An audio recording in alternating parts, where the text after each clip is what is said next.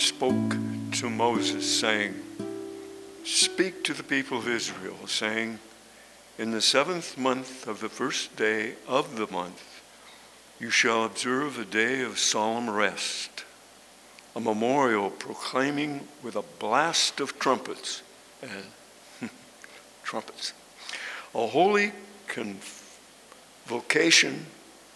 You shall not do any ordinary work, and you shall not present a food offering to the Lord."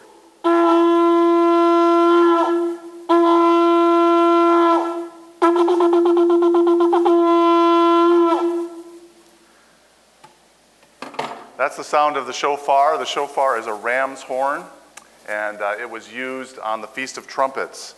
And it was blown as a reminder that the feast was beginning and their time of rest was beginning. And we have been looking at the feasts over the last couple of weeks here. We have covered 4 of the 7 major feasts in the Old Testament here. And these were instituted by God as a picture for us about the great plan of salvation that was fulfilled in Jesus.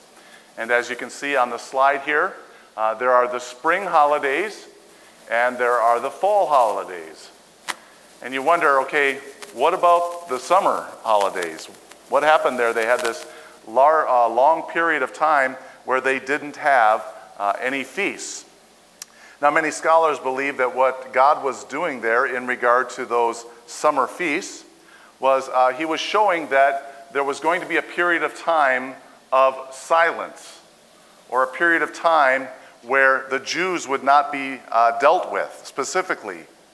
And so what we see in that is we look at that, there's the time where God was specifically dealing with the Jews in the Old Testament. And then we saw this time where the Gentiles became the focus. In fact, we are still in that time of the Gentiles. Okay, and so when we look at the way that Paul went out and he began to interact with the Jewish people, we see that he was going to the leaders of the church first. We see this in Acts 18, verses 5 through 6. It says, "When Silas and Timothy arrived from Macedonia, Paul was occupied with the word, testifying to the Jews that the Christ was Jesus. And when they opposed and reviled him, he shook out his garment and said to them, 'Your blood be on your own heads. I am innocent. From now on, I will go to the Gentiles.'" Now, this doesn't mean that God was finished with the Jews as a people. And in fact, this major focus of the Jews resurfaces in a lot of the apocalyptic writings, books such as Daniel, the Thessalonian books, the letter to the churches in Revelation. And after this series on the feast, we are going to be looking at the Jews as a people for 3 Sundays. We're going to be looking at this concept of the chosen people. We're going to be asking the question, whose fault was the crucifixion?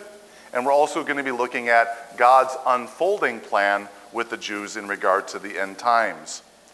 And so we have seen how God brought us peace in those first 3 feasts. Okay, we saw God's justification of us.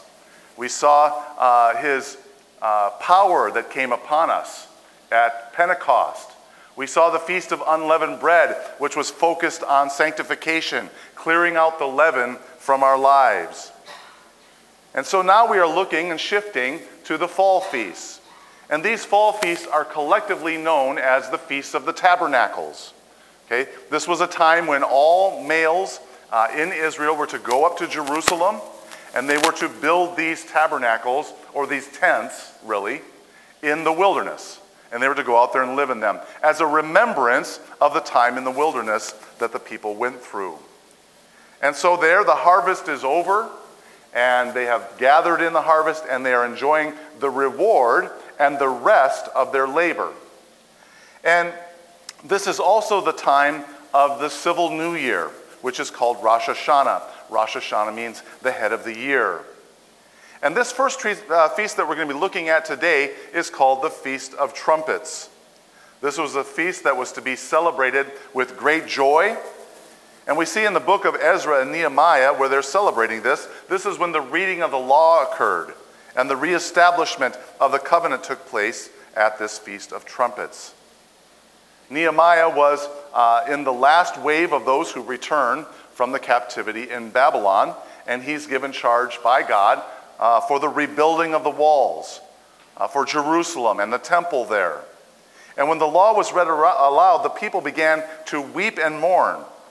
But in response to that, he says, "This is a holy day to the Lord your God. Do not mourn or weep." For all the people wept as they heard the words of the law. Then he said to them, "Go your way, eat the fat and drink sweet wine, and send portions to anyone who has nothing ready. For this day is holy to the Lord, and do not be grieved, for the joy of the Lord is your strength." That's from Nehemiah 8. Now during this feast, 2 silver trumpets were blown. They were giving an offering. They were giving this before Jehovah. And many times when we think about trumpets, especially in relation to the Old Testament, we think of battle. Okay?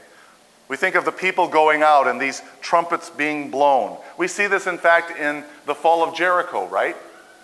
And so God is there with his people. They're facing this foe that seems to be impossible to overcome, this fortified city. They didn't have siege works. They didn't have catapults. And so what does God tell them to do? He tells them to go and march around the city for 7 days. And then at the end of that time, the trumpet blast is blown, the priests are there, the people give a great shout, and the wall just comes falling down, right? And so when we see this fulfilled in Jesus, we see one of the most common themes throughout the Bible is that God is a man of war. He's making war against his enemies.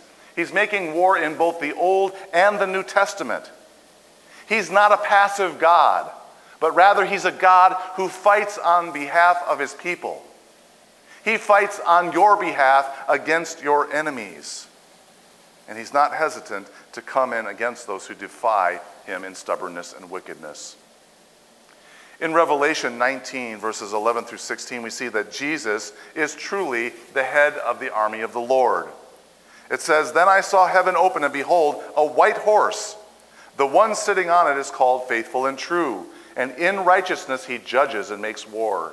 His eyes are like a flame of fire, and on his head are many diadems.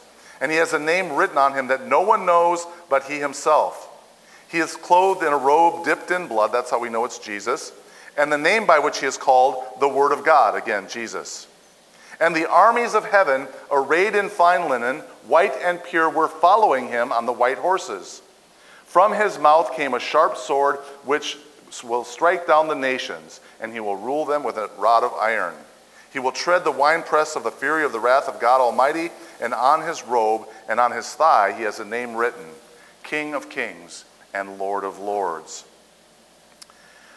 Now that sounds very terrible, and anytime you see a movie that has apocalyptic things in nature, everybody's in pain, things are going on the earth, there's wars and famines and all of these kinds of things. But I want you to note that for the people of God, this is not a day of sadness. This is not a day of horror for them. Rather, this is the day that they have been waiting for, the day that they have been longing for, to be able to enter into their rest. And I want you to think about your own life, okay? Many of you who are young, maybe you haven't experienced some of the things that those of us who have put on a few decades have. But there are many days where I think, okay, Lord, wrap it up. I'm ready to go home. Let's end all this and go and be with the Lord. Because life here has many battles. There are many things that we face that are difficult. And we long to enter into that rest. Resting from the things of this world, entering into the peace of God, entering into our eternal home. And so, this fulfillment that we see in Christ at the Feast of Trumpets is this Jewish New Year. A new year for his people, a new era where this age has passed, and now we are entering into this eternal era with the Lord. Our victorious and conquering King comes to give his people rest. Paul speaks about Jesus in this way in Colossians 2:15. It says, he disarmed the rulers and authorities and put them to open shame by triumphing over them in him.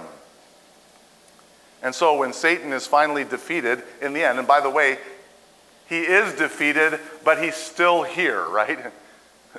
He knows that his end is in sight, but he's still actively working in this world. But there will come a day when he will cease to work, where he will cease to oppose God's people. He will cease to have an influence over your life.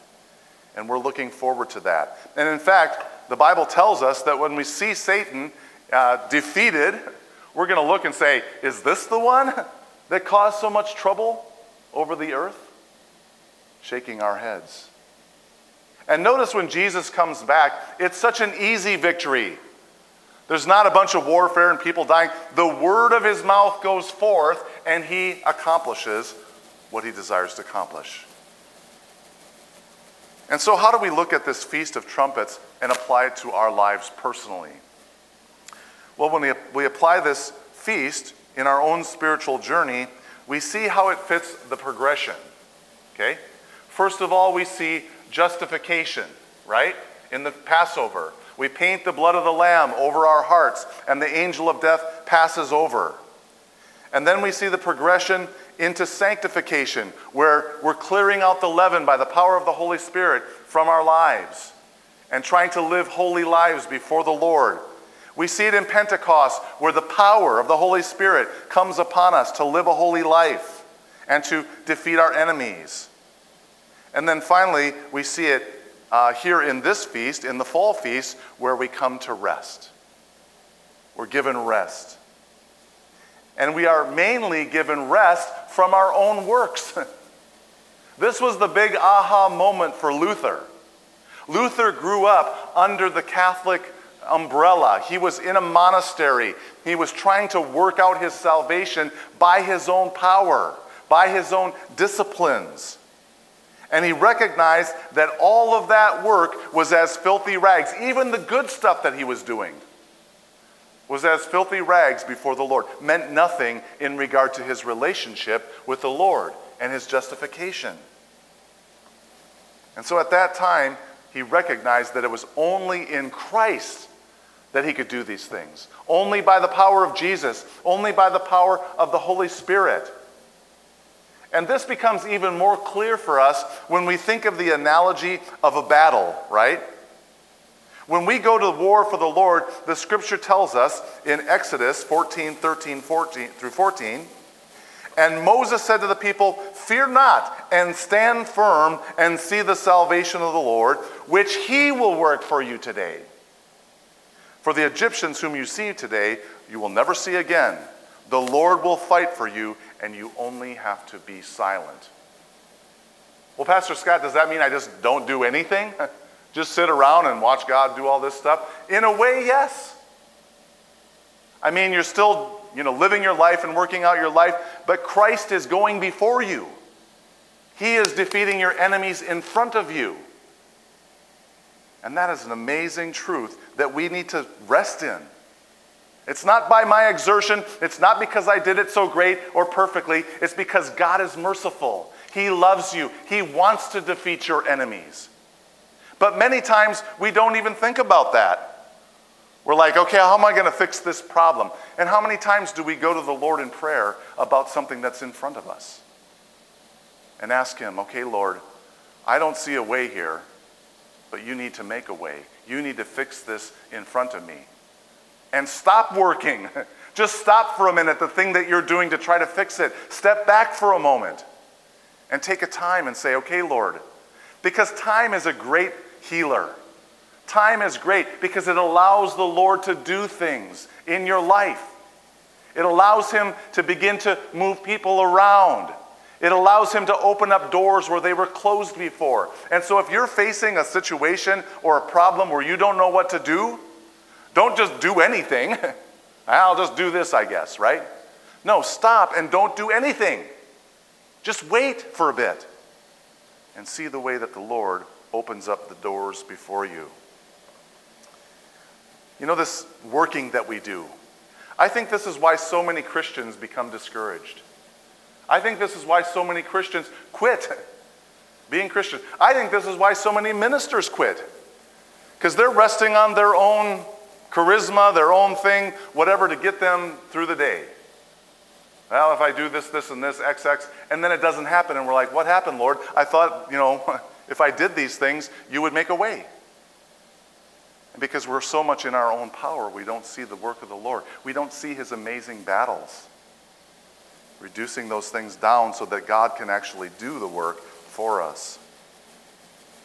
Notice that we see in the situation with Jesus coming back, the people that are with him, which by the way is us, we go up to be with the Lord, get on some horses, come down with him for the battle, right? The hosts of heaven. We're part of that. We're part of that last great battle. But we don't even break a sweat. It's the Lord who does the work. He's the one that's doing it. And so if you're feeling exhausted, perhaps you're thinking of Jesus in a wrong way. Maybe you're thinking about him as this vindictive person who's up there frowning down on you, always mad about the things that you're doing, getting upset with you, never satisfied with who you are, always feeling like you could just do better. If I could just do better, he would like me a little bit more. If I could quit doing this thing, he would like me more. But do you know what? He doesn't love you any less or more based on the things that you do or don't do. He loves you because his son came to die for you and now covers over you, and he's fighting for you.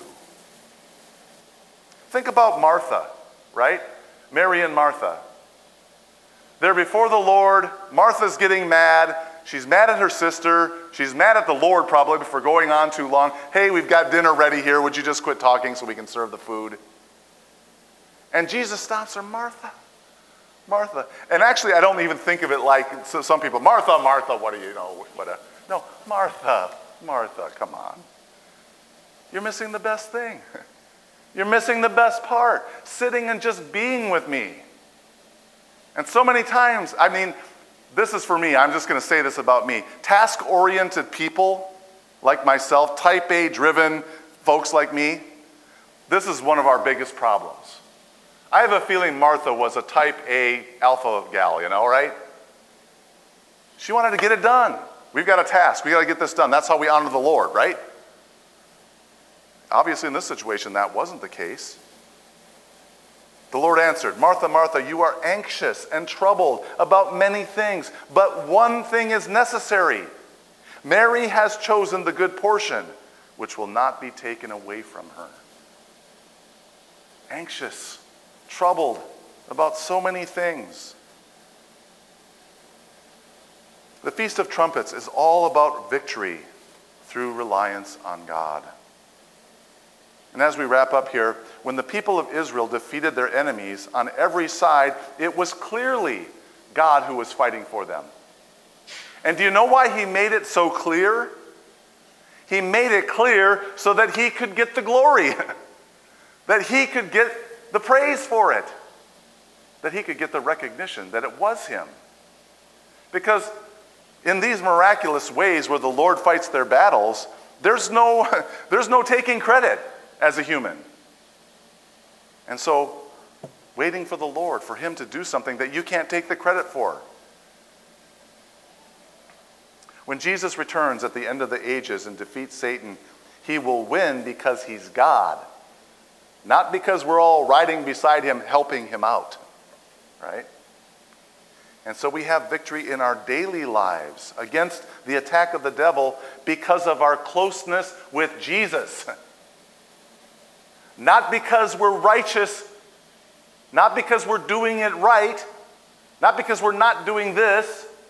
We have victory because Jesus is fighting our battles for us. That's a hard one to get into our minds, right? It's hard to understand because we want to think, well, if I do it right or if I don't do this, then he'll like me more. Or he'll do stuff or he'll bless me, right? No, he wants to bless you no matter what's going on. That's throughout the Old Testament. People that did terrible things, denied him, did all these things against the Lord. And his desire was still to reach out, to draw them in. Hey, get close to me. And so today, as we think about entering into his rest, the rest that we have is because we sit at the feet of Jesus, because we're listening to him, following him, doing the things that, if you're feeling anxious today, I encourage you, put your phone down, turn off the TV, go for a walk, go out in the woods, whatever you're going to do, come sit in here and just rest for a minute. We have a real major problem with that today, don't we? We're so inundated. I was watching a thing the skit guys do, and it was talking about fasting. And the guy was like, well, how about you fast I challenge you to fast from your phone for 1 minute. And it was kind of a comical thing, but I was thinking about it. So many of us, how many times do we look at our phone today? Ooh, I wonder who liked my thing today. Somebody likes me. They, texted me something.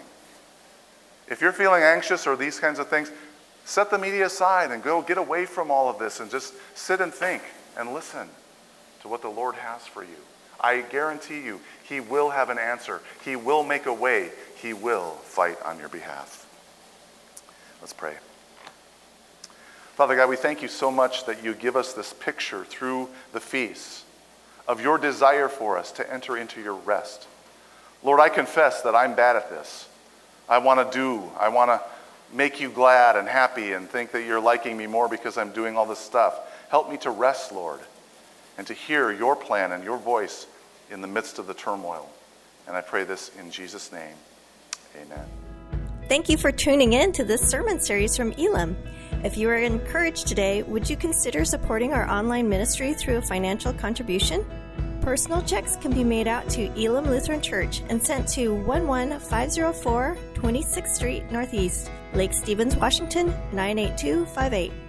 Or you can give online at elamlutheran.net. Thank you, and may God bless you the rest of your day.